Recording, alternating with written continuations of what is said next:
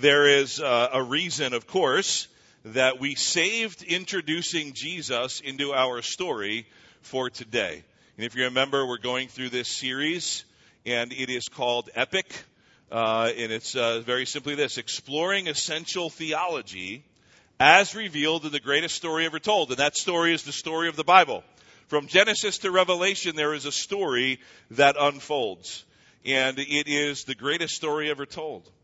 But yet, in order to tell this story properly, we see how God unfolds things. And we, of course, started in this series by looking at the Bible, because that's where we get the story from, right? And so that's how we started. And then we started to introduce some characters, and I say characters with the air quotes, because we get what we're talking about. These we're talking about God and the angels and Jesus and us, all these important characters in our story, because we need to see how this flows together. Because why is it important to us? Because we know that we're also part of the story. And so anyway, we started with the Bible, and then, of course, we started to introduce those that we meet in the story of Scripture. And, of course, first and foremost, we started with God the Father and looked at his attributes. And then, of course, it would have been, in sequence, of course, it would have been Jesus the Son. But we saved him for today, because it is Christmas, and in a couple of days we get to celebrate that like we love to do. And so today we're going to talk all about Jesus. But of course we were introduced to the Holy Spirit and the role that he plays in the life of the believer. And then we talked about angels and demons. We talked about Satan, our enemy, and he will come up in our story again today.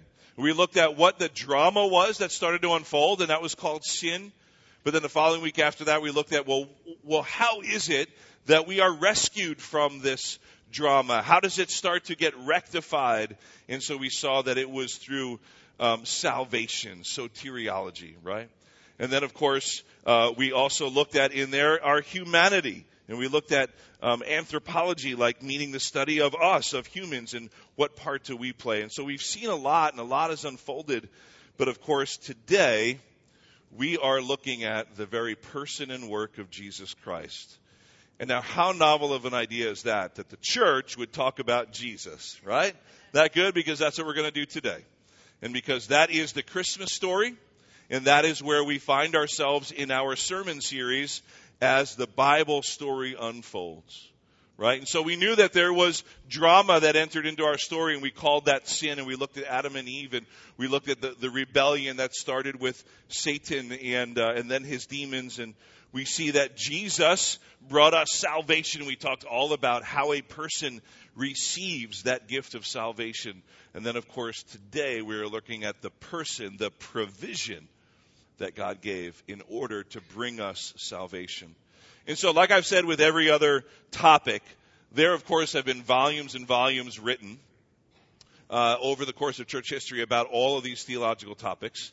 And so all we do on a Sunday morning is we sort of highlight some of the things so that we can get an understanding, a grasp of what it means, why these theological issues are important to us. And then what we do is we say, look, it is important that, you take notes in your notebook so that you can go home and dig deeper. Because there's so much more to learning about God than just a little bit of time on a Sunday morning. Am I right? And so, therefore, these Sunday mornings are really designed and meant to be encouraging, to be thoughtful, to be informational, but also challenging as well. And part of that challenge is to go back to the Bible and dig deeper into these issues. And so today, of course, can we fit a whole discussion, an exhaustive discussion on the person and work of Jesus into our time remaining? No, and some of you think, well, Pastor will try his hardest, and he'll talk real fast and give us a lot of scriptures, but we cannot. So what would our focus be today then? What is an essential doctrine of the Christian faith that has to do with Jesus Christ? And what would make sense to talk today? And that would be the birth of Jesus, what we call the incarnation. We'll look at that. And very simply, what is our question today? It is, why was Jesus born? Did you ever think about that? We celebrate the birth of Jesus in many ways, and we hear the stories of that we love, especially from Luke and the whole Christmas story, the birth of Jesus, and then Joseph and Mary, and no room in the inn, and all of that. And it's so beautiful because it's there in Scripture. And it reminds us of what was taking place. But did you ever stop and think about why was Jesus born really? And why is it important to us that he was born? Or even better, why did God take on human form? Did you ever think about that? What was the reason for it? Why? Why do we celebrate Christmas? You would say to celebrate the birth of Jesus. Yes, but why was he born? Why is that important? You know, one of the words that we hear a lot, we talk about a lot this time of year, is the nativity. A lot of people have nativity scenes, maybe on the lawn, on their lawn or on their mantle, and oftentimes churches and maybe Christian schools, they have sort of a nativity play. You know, you get the little kids to kind of act out, and Mary and Joseph, and they go around. And there was a story once of these kids that were doing it in a little school, and they were putting it on, and the little kids that were playing the part of Mary and Joseph would go around on the stage to each door and asking, is there any room? And of course there was no room for them anywhere, right? And so during that, there was one little kid who was in the audience, and he just yelled out, he said, why didn't you make a reservation? Right? It's kind of like, hey, that makes sense, right? But it's interesting, you know, we look at the nativity, we say, why is it so important that we remember and we celebrate the birth of Jesus? And that's what we're going to look at today. Why is it so important to us? It's like we know, right, as believers, we know it's important, but you ever stop and think about why? And what are all of the implications of that?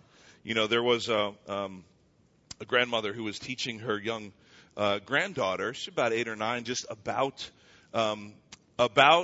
the nativity and about the birth of Jesus, and telling her the whole Christmas story.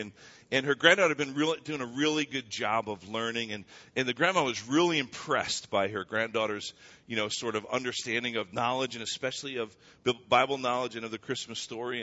And so she said, you know, have you read and understand about the virgin birth and what that means? And her granddaughter said, yeah. She said, but Grandma, I have one question. And Grandma said, what's that? She said, well, which virgin are we talking about? Are we talking about Mary or the King James Version? So there's another one. Every once in a while, I pull out on my shelf that book about corny pastor jokes. Every once in a while. And so there you go. But anyway, it kind of sets the stage, right? So if we're going to talk about the incarnation, we'll get into it now. There's going to be a lot of scripture, so make sure you take some notes and write down the references. But what's important about the incarnation? Well, why is it important that Jesus was born of a virgin? What do we mean when we say things like the hypostatic union? Did you ever hear about that? We won't get too technical today, but these are words, again, as we look at essential theology, these are words that you might read or hear about in sort of in plain terms why it's important. Okay? But again, we start with this idea of the incarnation. It's sort of a big fancy word, and it basically means that God took on humanity, took on flesh. So incarnation, if you know, in there is that root word of carne, which means flesh, right? And so the idea is that God, who we know is spirit, because the word says God is spirit, took on human flesh. Now that seems really weird, doesn't it? I mean, if you just stop and think, like, that seems like a weird thing to happen in history, but it did, and it is extremely and highly significant. And we might have a sense of, yes, we understand that, but why in particular? And then there's this thing called the hypostatic union, which we'll look at, which simply means that we say and we believe that Jesus is truly God and truly man at the same time. 100% deity and 100% human at the same time. That they do not mix, and the humanity does not taint his deity, but in one person and the only person who ever lived on this earth, that it was so, that he was always God and never not God, and he was always, from his birth, he was always human, never not human. And why is it important? But see, that goes to the real core of our question today. Why did God have to become human? And so we're going to look at that. And so first I want to start with this. This is from John chapter 1, the Gospel of John. And I mentioned to you, maybe it was a week or two ago, that if you have somebody that you've been sharing your faith with and talking about Jesus, the Gospel of John is a perfect place to start. Because John, the writer of the Gospel of John, what he does is he really focuses on these things about why was Jesus born, and he talks about Jesus as God, the deity, and he really makes it so plain and clear that Jesus is the only way to be reconnected to God. And we've seen that in our story unfold, right? That what happens is, because of sin, because of that drama unfolded, we as humans are separated from our Creator. See, He's our Creator, we are the creation. We're separated from Him because He is holy and perfect, right? And we are not because of sin, so we're separated. So, of course, then the whole drama unfolds is, how are we then reconnected? And so God, in ages past, promised that there would be a Redeemer. All the way back in Genesis, when sin entered in, God right away said, there will one day be a Redeemer. Remember that? He talked about what He would do to Satan. And so there was this promise.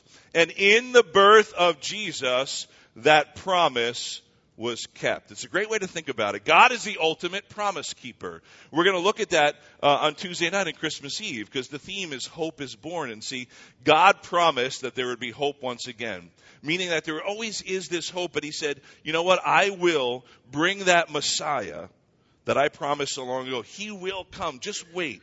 Remember when we looked at Habakkuk? Remember, and there was this great verse in chapter 1 where it says, you know, God basically says to Habakkuk, like, if you feel like I'm taking too long to answer your prayer, what does God say? Wait a little bit longer. And so the people of God, the Hebrew people, the Israelites, they had been waiting for generations and generations for God to make good on the promise. And in the birth of Jesus Christ, that night over 2,000 years ago, God made good on His promise. And that's what He did. He promised that there would come a Savior. But why did He have to be born? So look at John chapter 1. It'll be up here on the screen. It's the first 14 verses of John 1. We don't always read this during Christmas, but it's highly appropriate and significant. So look at this. It says in John 1, it's the opening of the Gospel of John, in the beginning was the Word, and the Word was with God, and the Word was God. He was in the beginning with God.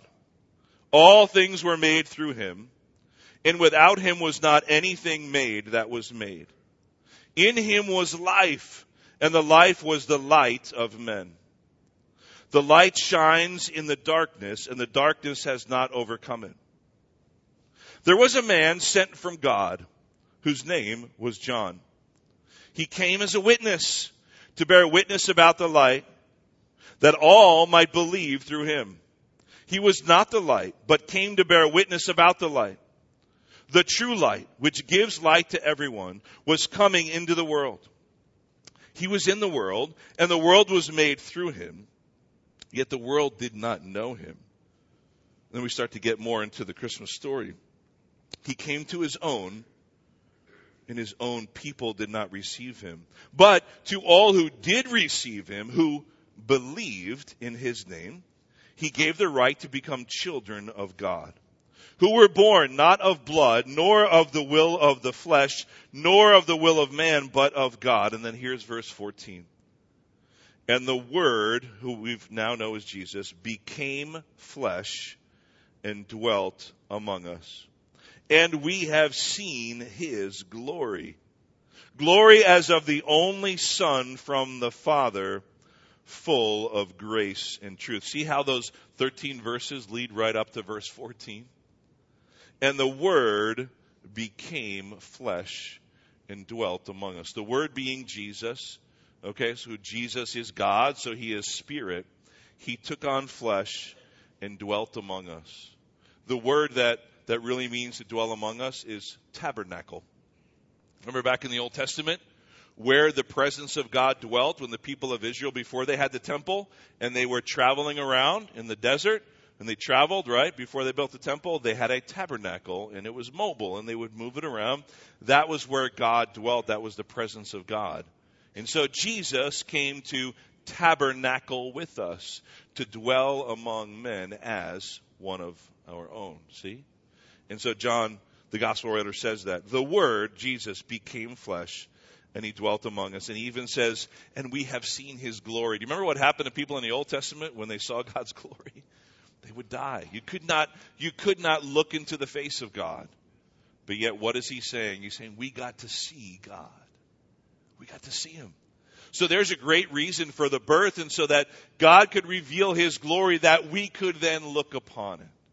So blessed are all those people that live then, but the Bible also says, even more blessed are we who do not see but yet believe. Because one day, we will see him face to face. Amen. Isn't that beautiful? In everything we talk about, even in the history, we look forward to that blessed hope and that beautiful future. And so, at that moment of his birth, humanity was added to the deity. And he was always truly God and truly human, 100% of each. But why did he have to be born? So here's the text that we want to just look at today, sort of our outline. We'll go through it briefly. But it is from Hebrews. Have you ever read Hebrews during Christmas time? No, but we really should. And here's why. Hebrews chapter 2, if you're going to follow along in your Bible. Hebrews 2, verses 5 to 18. And you'll see it unfold. Why this is such a key passage on the birth of Jesus. And more importantly, why God had to become human. Why he had to take on flesh, the incarnation. Does that make sense? So we've looked at incarnation, which simply means take on flesh, right? There is, of course, the virgin birth. That comes in here too. Why did he have to be born of a virgin? And then also there is this idea of what we call, in theological terms, the hypostatic union. It's a very fancy way of saying that Jesus was fully God and fully man. Truly each of each, and never one tainting the other. Right? And he was always that. And so therefore that's significant because Jesus in his earthly life, he never stopped being God, although he was human. And there's very personal application to that. And you'll see that towards the end of our passage today. So I'm going to read this, and then we're just going to unpack a couple verses at a time and see why this passage really brings some revelation and clarification to why God had to become human. All right? Hebrews 2, 5 through 18. A little bit of background, then I'll read it. This book, we don't know who wrote the book of Hebrews. There is no author listed. A lot of scholars have said it's Paul. We don't know for sure. But we're pretty sure that the people that he was writing it to were believers. And I would say that that's pretty clear, actually, that they were Christians, but of Jewish background. So he called the book Hebrews, whoever wrote it. But here's why it's important for us today, because so much of Hebrews is focused on Jesus' connection in his humanity, to people, and then also to believers. So the book of Hebrews talks a lot about this idea of Jesus now being a high priest. We'll look at that in heaven, after the order of Melchizedek and the other priests in that priests were representatives of God. And we see Hebrews sort of talks a lot about the connection of Jesus in his humanity to us. It's a very personal, sort of intimate letter that is highly significant and important to us. And so we don't ever want to neglect that. And so I think it's a good opportunity to read sort of this part from Hebrews 2 and let it unfold to us about why God had to become human. So here it is, Hebrews 2, 5 to 18, and then we'll unpack it little by little. For it was not to angels that God subjected the world to come, of which we are speaking. It has been testified somewhere, and he quotes from the Old Testament, what is man that you are mindful of him? Or the son of man that you care for him? You made him for a little while lower than the angels. You have crowned him with glory and honor. We'll unpack that, but he's talking about Jesus. Verse 8, putting everything in subjection under his feet. Now, in putting everything in subjection to him, he left nothing outside of his control. At present, we do not yet see everything in subjection to him. But we see him for a little while, was made lower than the angels, namely Jesus, crowned with glory and honor because of the suffering of death, so that by the grace of God he might taste death for everyone. For it was fitting that he, for whom and by whom all things exist, in bringing many sons to glory, should make the founder of their salvation perfect through suffering. For he who sanctifies, and those who are sanctified, all have one source. That is why he is not ashamed to call them brothers. He's talking about Jesus in us, saying, I will tell of your name to my brothers. In the midst of the congregation, I will sing your praise. Verse 13, and again, I will put my trust in him. And again, behold, I and the children God has given me.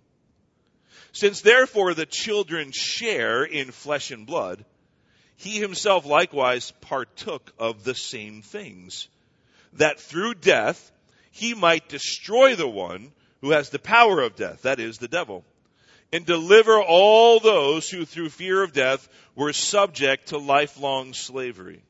For surely it is not angels that he helps, but he helps the offspring of Abraham. Therefore, he had to be made like his brothers, talking about Jesus and us, in every aspect. See, I was talking about the birth. So that he might become a merciful and faithful high priest in the service of God, to make propitiation for the sins of the people. For because he himself has suffered when tempted, he is able to help those who are being tempted. And you'll see as we get closer to the last verses, as we unpack that, man, what a great application for us. What Jesus did for us. We know what he did on the cross. We remember it all the time, and it is what we focus on, his death and his resurrection, because that is how salvation is offered to us. We receive it by that free gift of faith. But here's the thing. The idea is this. In order to get to the cross, to die on the cross, for his body and blood to be given to us, he had to be born. Right? I mean, it's obvious, but we need to state that obvious sometimes. That Jesus needed to be born. God had to come in the flesh. So here's sort of our outline for today. We're going to look at it as this passage unfolds, right? Why God had to come in flesh. So we're going to look at, he had to do it to restore God's original purpose for man, to taste death for every man, this passage says, to bring many to glory, to break Satan's rule over humanity, to remove the fear of death, and even on and on. And so let's look at that now together. This outline is adapted from J. Dwight Pentecost. He's a great Bible teacher and author from many years ago, and he kind of put this together, and I think it just perfectly sort of outlines this passage of Scripture. And so, number one, it says this: why was Jesus born? To restore God's original purpose for man. This is verses 5 to 9. So I won't reread the whole thing, but in this passage, verses 5 to 9, what the writer of Hebrews is saying is that God had to take on flesh so he could restore God's original purpose for man. So that's why he quotes Psalm 8. Okay, so that psalm in there where it says, what is man that you are mindful of him? Maybe you've read that before. That's from Psalm 8. And he talks about Jesus for a little while being made a little lower than the angels, because that's when he took on flesh and became a human, see? And so he quotes Psalm 8, and he goes on to talk about how God had an original plan for human beings. Now, we kind of looked at this when we talked about anthropology, the study of us, right, of humans. Why did God create us? We know ultimately to bring him worship. But why did he put Adam and Eve on earth? Do you remember what it says way back in Genesis 1? And what was even the reason? It was to have dominion. Remember that word? It was to have dominion over the earth. And he said, let us create man in our image, right? And we'll give them, man and woman, Adam and Eve first, dominion over the earth. Meaning that they would rule. What does dominion mean? That they would sort of govern, take care of, manage, rule over the earth. So that was why God placed Adam and Eve in the garden and created man and woman. He said, let us create man in our image, right? Humans. So that they could then have dominion over this earth. And that was the original intent and plan and purpose for God creating humans. But then, of course, we looked at the drama that unfolded very quickly after. It didn't take long, did it? That one of God's most beautiful creations, Satan, he fell and he rebelled.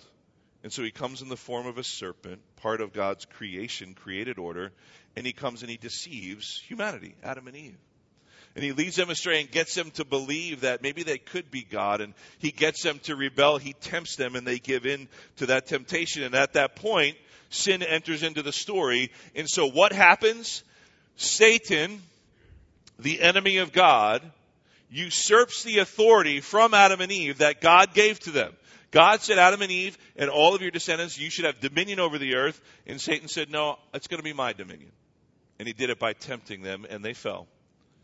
And so since that day, the Bible has told us that Satan, and we looked at him in one of our messages, is called the God of this age, or the ruler of this age, the prince of the air. It says that he can become like an angel of light because he is a great deceiver. Remember all of that? And so we need to remember we have that enemy. God has an enemy, and Satan has dominion over this earth. God is always universally sovereign. He is never out of control. He has allowed this to happen. But see, Satan has taken that place of having dominion over this earth. That's what we say when we mean when we say the world.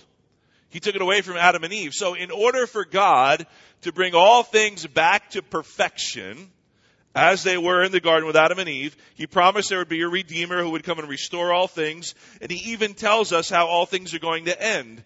And the final message in our series in a couple of weeks we'll look at future. How is it all going to play out and end? But see, God already promised that. So Jesus was born because God had to take on flesh so he could enter humanity and have final dominion over this physical world like it was set up to be. See, Adam and Eve were supposed to be representatives, God's representatives on earth to have dominion. And they failed at that. And God promised, I will send one to do that. Did you ever read in the Bible where Jesus is called the last Adam? See, you had the first Adam, and then he failed at that, and so God promised he would send Jesus. He is called the last Adam, the final Adam. Because he will come to do, we believe that to be in the millennial kingdom, the 1,000-year reign on earth, that Jesus will fulfill God's original plan. See how it all comes back to fruition? It's beautiful when you see a story start to come together like that, right? And so the birth of Jesus is an integral part of that story. Because God had to enter humanity and take on flesh, first of all, to restore God's original purpose for man and woman, and that was to govern and rule over the earth on behalf of God. That's what a governor does, right? You rule on behalf of somebody. Supposed to, at least, I guess. And so that was his plan for humans. And so that was where we see that story. So what is lost in the Garden of Eden is going to be restored in an earthly sense, not just a spiritual sense, an actual earthly kingdom where Jesus will rule. See why that makes sense? It's also because it's what the Bible teaches. So that's why Jesus had to be born. Now, number two, how about this? It says that in the second half of verse 9, that he took on flesh to taste death for every man. It says it in the second half of verse 9, crowned with glory and honor because of the suffering of death. It's talking about Jesus. So that by the grace of God, he might taste death for everyone. That is you and me. So how do we sum that up? Very simply, we say this. Jesus was born to die. We don't like to say it or even think of it. But that's the theological truth. Why was Jesus born? So he could die a physical death. Remember we say way back in Genesis when God kicked Adam and Eve out of the garden and he replaced their fig leaves, that they tried to cover their sin themselves. They couldn't do it themselves. That sound familiar? God had to do it for them. So he gave them animal skins. And so the blood of an animal was shed, and that represents what would happen one day in the blood of Jesus Christ. The blood was shed to cover the sin of humanity so that we could be reconnected to God. And so it says that, the writer of Hebrews says that Jesus was born to taste death for every man. Right? Death came into the world through Adam and Eve. Romans 6:23 says the wages of sin is death. He became human so he could die a physical death. And we know he did on that cross of Calvary. A spirit cannot die. I mean, God is spirit. A spirit cannot die, but flesh can die.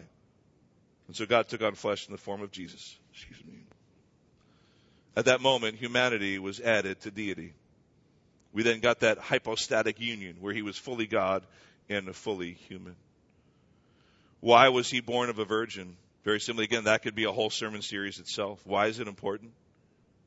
To really circumvent the inheritance of sinful nature. Yes, he was born of a woman, but scripture after scripture in the New Testament tells us that it was by the Holy Spirit. That the Holy Spirit came upon Mary, it says. And so why is that so significant? Because how is the sin passed down generation after generation? Why are we all born in that sinful nature that we talked about a few weeks ago? Because we are born into humanity of a father and a mother, right? Biological father and mother. But Jesus, the only one in history, was born of the woman, of Mary, but not of a human father, but of a heavenly Father, in order to circumnavigate, to sort of circumvent the passing down of sin generation to generation, because Jesus was the only one who ever lived a human life on earth and never sinned. He was tempted. We're going to get to that. He felt what we felt, sorrow, pain, difficulty. He worked. He was a carpenter. But he never sinned. Therefore, he was the only one who could pay the penalty for our sin. Because he was the only one who was ever perfect. And God was telling us from long ago that only God himself could provide the provision for our penalty. Because the penalty was death. The wages of sin is death. But the gift of God is eternal life. So, that's the second thing, to taste death for every man. How about in verses 10 to 13?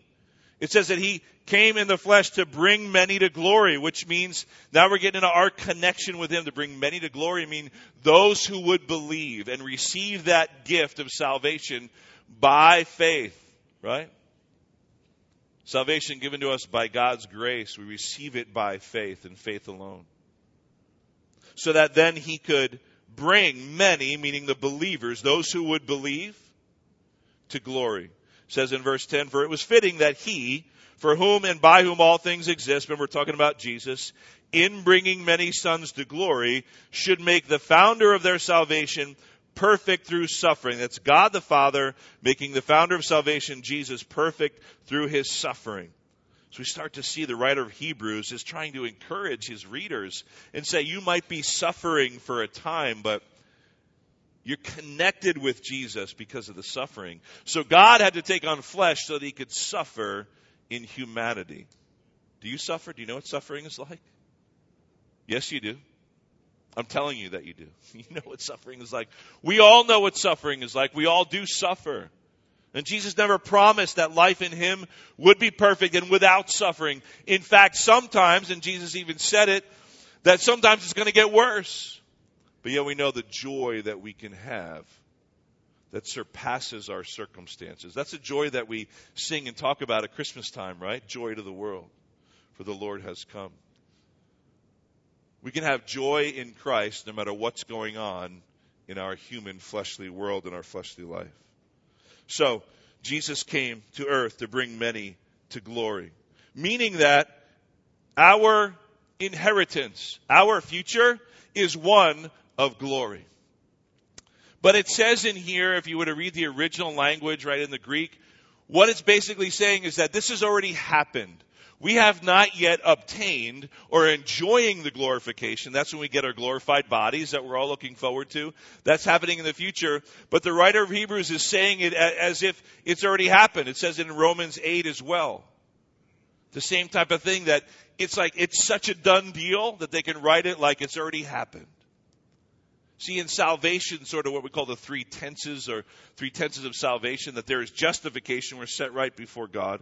And that happens once and for all, we become believers. There is sanctification, that is our lifelong journey with Jesus, becoming more like him, becoming holy, which we attain when he returns. Then there is glorification, justification, sanctification, and in the future, the glorification. And that's what the writer of Hebrews means, that Jesus had to be born to bring many brothers and sisters also in the flesh to glory. Don't we look forward to what we call the rapture, when Jesus will return for his church and bring us into glory? Look forward to that.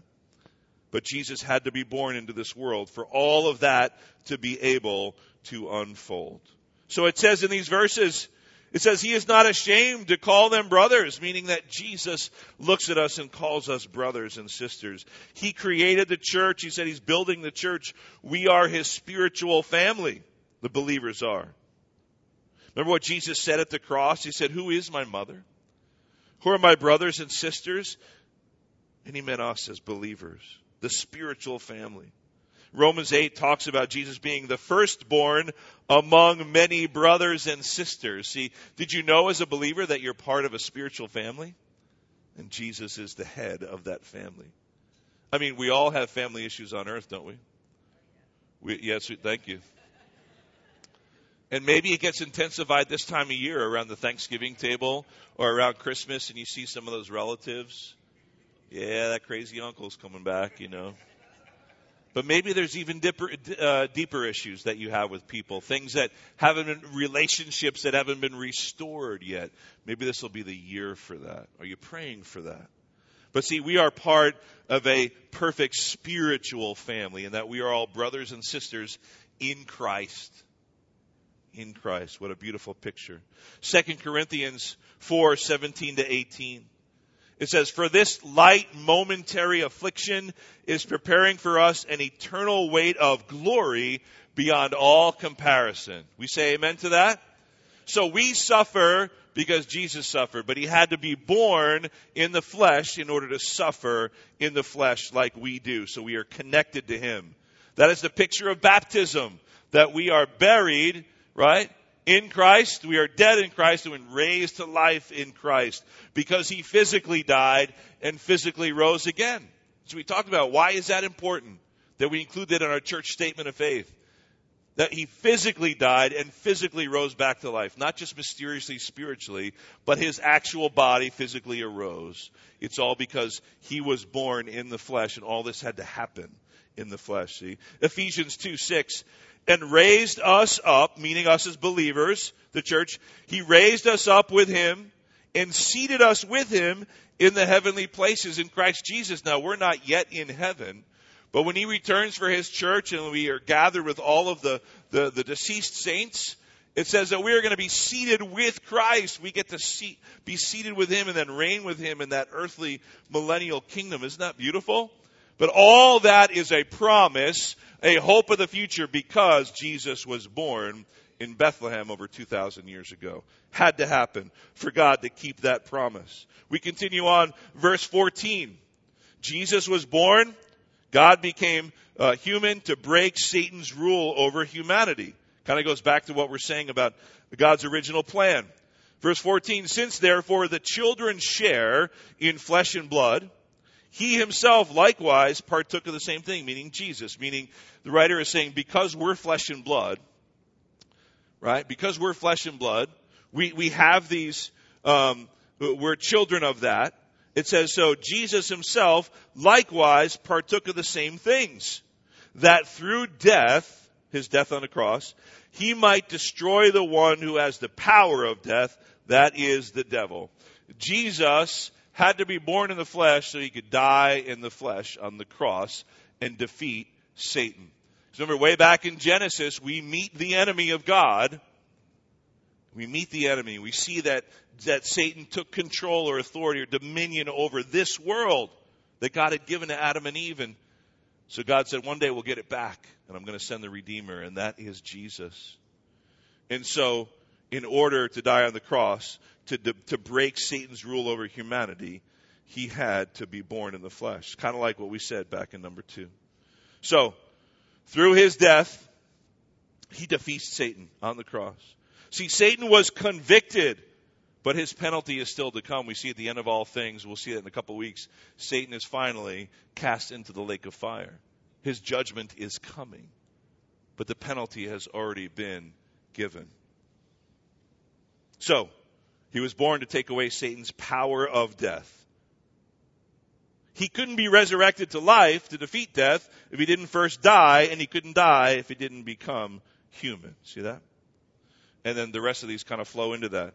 So why else? Verse 15, to remove the fear of death. So not only the power of death, but how about the fear of death? What a beautiful thing for us to know. How that should change our life. Verse 15, and deliver all those who through fear of death were subject to lifelong slavery. Meaning without Jesus, there is always that fear of physical death. As believers, as hard as it might be, church, as believers, we should not fear physical death. Now, in our humanity, because we're not yet perfect, of course we fear, because there is still that sense of the unknown. We understand it for people that are not yet believers in Jesus. Of course they're going to fear. But yet, we fear why? Because it's unknown. We've never been there. And we fear because we don't want to leave our loved ones behind. But in Jesus, because there is that promise and because there is hope, we should not fear death. Because God is in control of it. And through Jesus Christ, He has defeated the power of Satan over death. He declared that victory. See, but that victory is for us, so we don't have to fear of anything in this world, especially of our physical death. Remember what Paul said?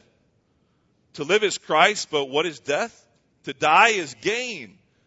Paul was basically saying, okay, Jesus, I'll stay on earth and I'll be your witness and I'll preach for you and I'll tell other people about you. I'd much rather be with you.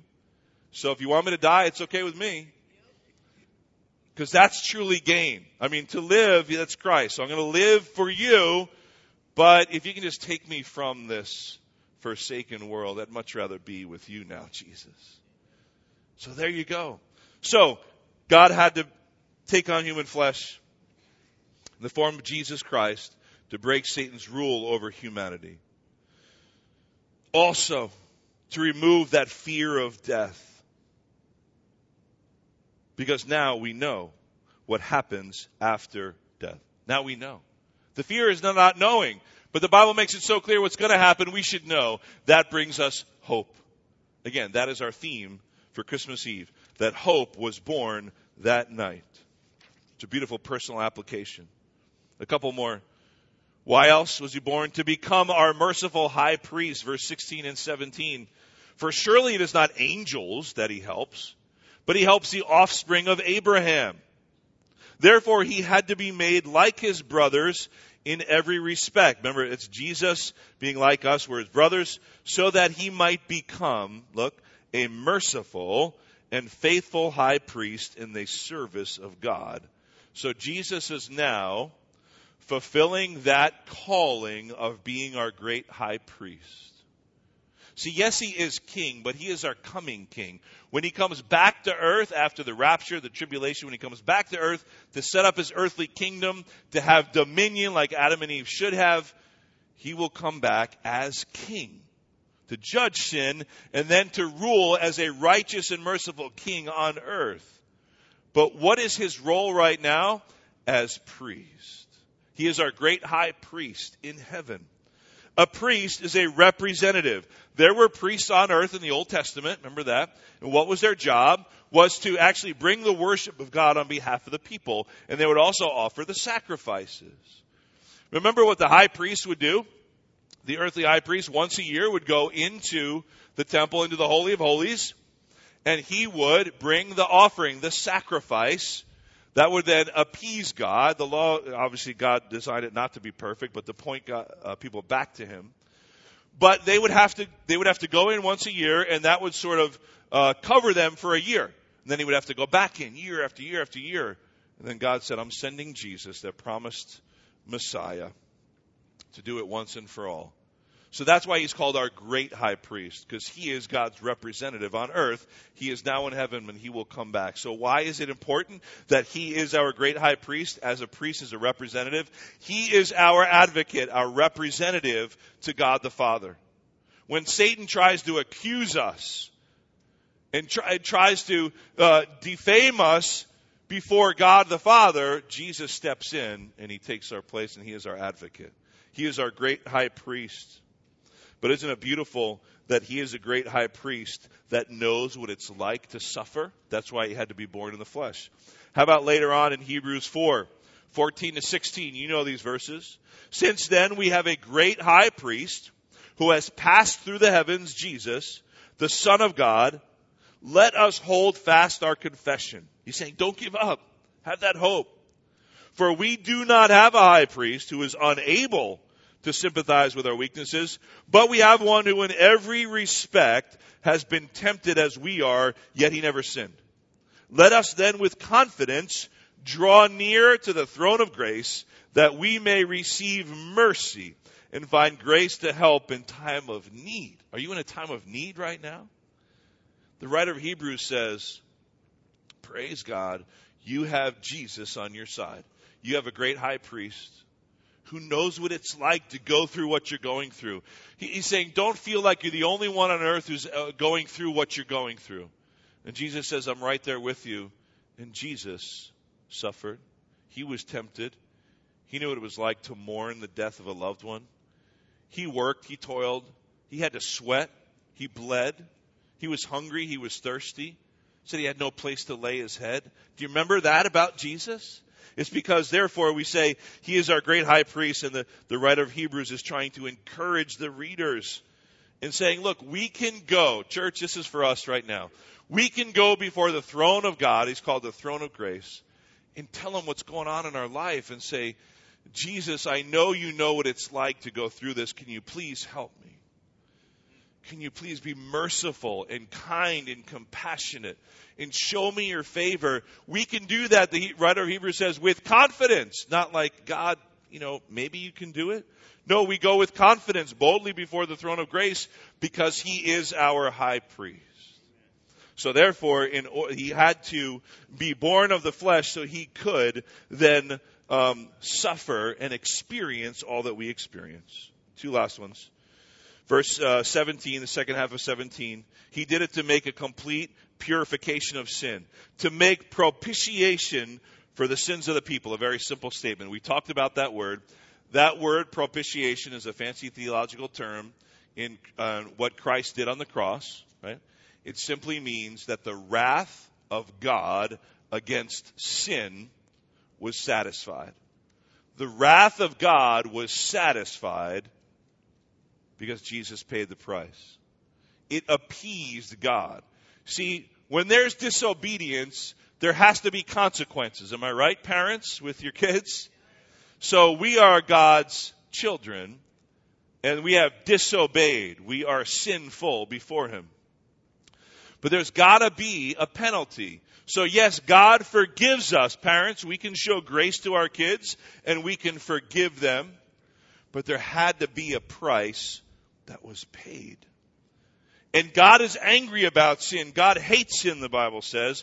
So there is wrath and judgment against sin. Propitiation means that Jesus Christ, his death and resurrection, satisfied God's wrath. You know why it's important to us? Because God no longer judges you if you are a believer in Christ. If you are a believer, it says God doesn't judge you now. You know what God does? He loves you. That's really, in a sense, all God can do for you is to love you. Because the judgment, the wrath, was paid for and covered and satisfied in Jesus. So therefore, we don't have to fear. We don't have to fear death. We don't have to fear God. We don't have to fear all the circumstances in life because Jesus knew what it was like. It says we have a great high priest who knows what it was like to go through what we were going through. And he took upon himself our sin so that he could then satisfy the wrath of a righteous, perfect, and holy God. Does that make sense? He had to do that. But what does that mean? It's so beautiful for us that God is not judging us. When God returns to the earth, first of all, church, I believe we won't be here. But our salvation is secure. We don't have to fear God's judgment. When we sin, we disappoint him. We talked about that. And there's got to be consequences. We break fellowship with God when believers sin. But that ultimate penalty has already been paid. See, we have been saved from the penalty of sin. We are being saved from the power of sin in our life. So we have the Holy Spirit, right? And we will then be glorified and finally take possession of all the rest of what that means to be saved in the glorification. The final one, in verse 18, it's very similar to what we look at with him being a great high priest. It finally says, "For because he himself has suffered when tempted, he is able to help those who are being tempted." Were you ever tempted to sin? I think we don't want to do it, but every single person should raise their hand, right? You don't have to, but you know what I'm saying? We have all been tempted. It's part of living this human life. Jesus was tempted. He was tempted. But yet he never sinned because he was perfect. But he was tempted. Satan tempted him. Probably worse than he's tempted any human being ever. But because he was tempted, he knows what it's like to be tempted. So when you are tempted to sin, brothers and sisters, know that Jesus knows what it's like. Go to him. Ask for that help. Know that he has given you the power through the Holy Spirit to say no to sin and disobedience. We can't do it on our own. But God has done it for us, and he will give us the power and ability to say no. The closer we stick with him and read the truth of God's word and stay connected with him in prayer, the easier we will be able to identify sin in our lives, and the easier it will be to say no to that sin and to walk away. We'll never do it perfectly until he returns, but we can do that because we have that power because of what Christ has done. And so, church, can we not see how crucial it was that Jesus was born? That Jesus was born. And the angels proclaimed it, told the shepherds. The wise men sought him to worship him. That is what we do as believers. We worship him. If you're here this morning and you are still seeking, like the wise men were seeking him, if you're still seeking Jesus, still trying to figure out who this Jesus is, well, let me tell you, every person is going to have to, at some point, do something with Jesus, because Jesus claimed to be God. He wasn't just some good, holy man or some good teacher. He was a man who lived on this earth.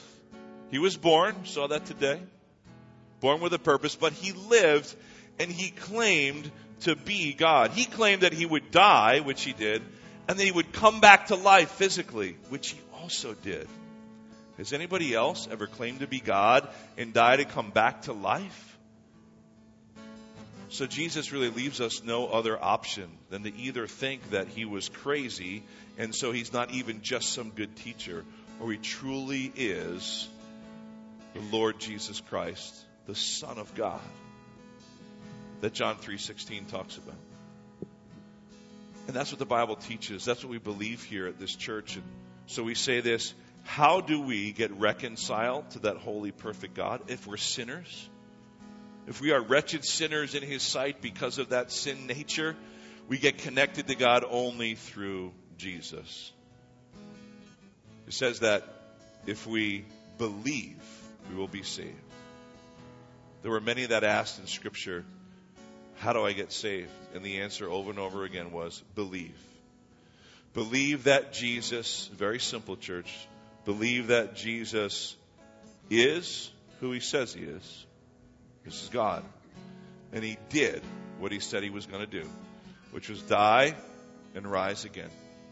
And he did it to secure salvation for us. But how do we then receive that? Does it happen automatically? It says very simply that we receive it by faith. For by grace you have been saved through faith. Ephesians 2:8-9 says it so clear. That is the gift of God. Salvation is the gift of God. It's not of our own works, like Adam and Eve tried to do in covering their sin, so that no one can boast, because Jesus did it all. But that's the only way to be reconnected to our God. And so you simply believe. If you have not yet believed, let that be right now. Let it be that opportunity that you have right now to believe. And you do it between you and God. You don't have to walk an aisle. You don't have to say a special magical prayer between you and God. You say, yes, I believe who you say you are, and I believe that you did what you said you were going to do, and I believe it for my salvation. Not just theoretically, but I believe it for me. He says, then you will be saved. Then you can have that hope that Jesus offers. A hope that the world can never offer. This hope was born that night. It was a promise that was made, and Jesus, the fulfillment of that promise. I do trust and hope that you believe that. So we're going to end our time with one last song to worship Jesus, our Messiah. Consider all that the Bible was telling you today. And what is your relationship to the Lord Jesus, the one who was born to die for us?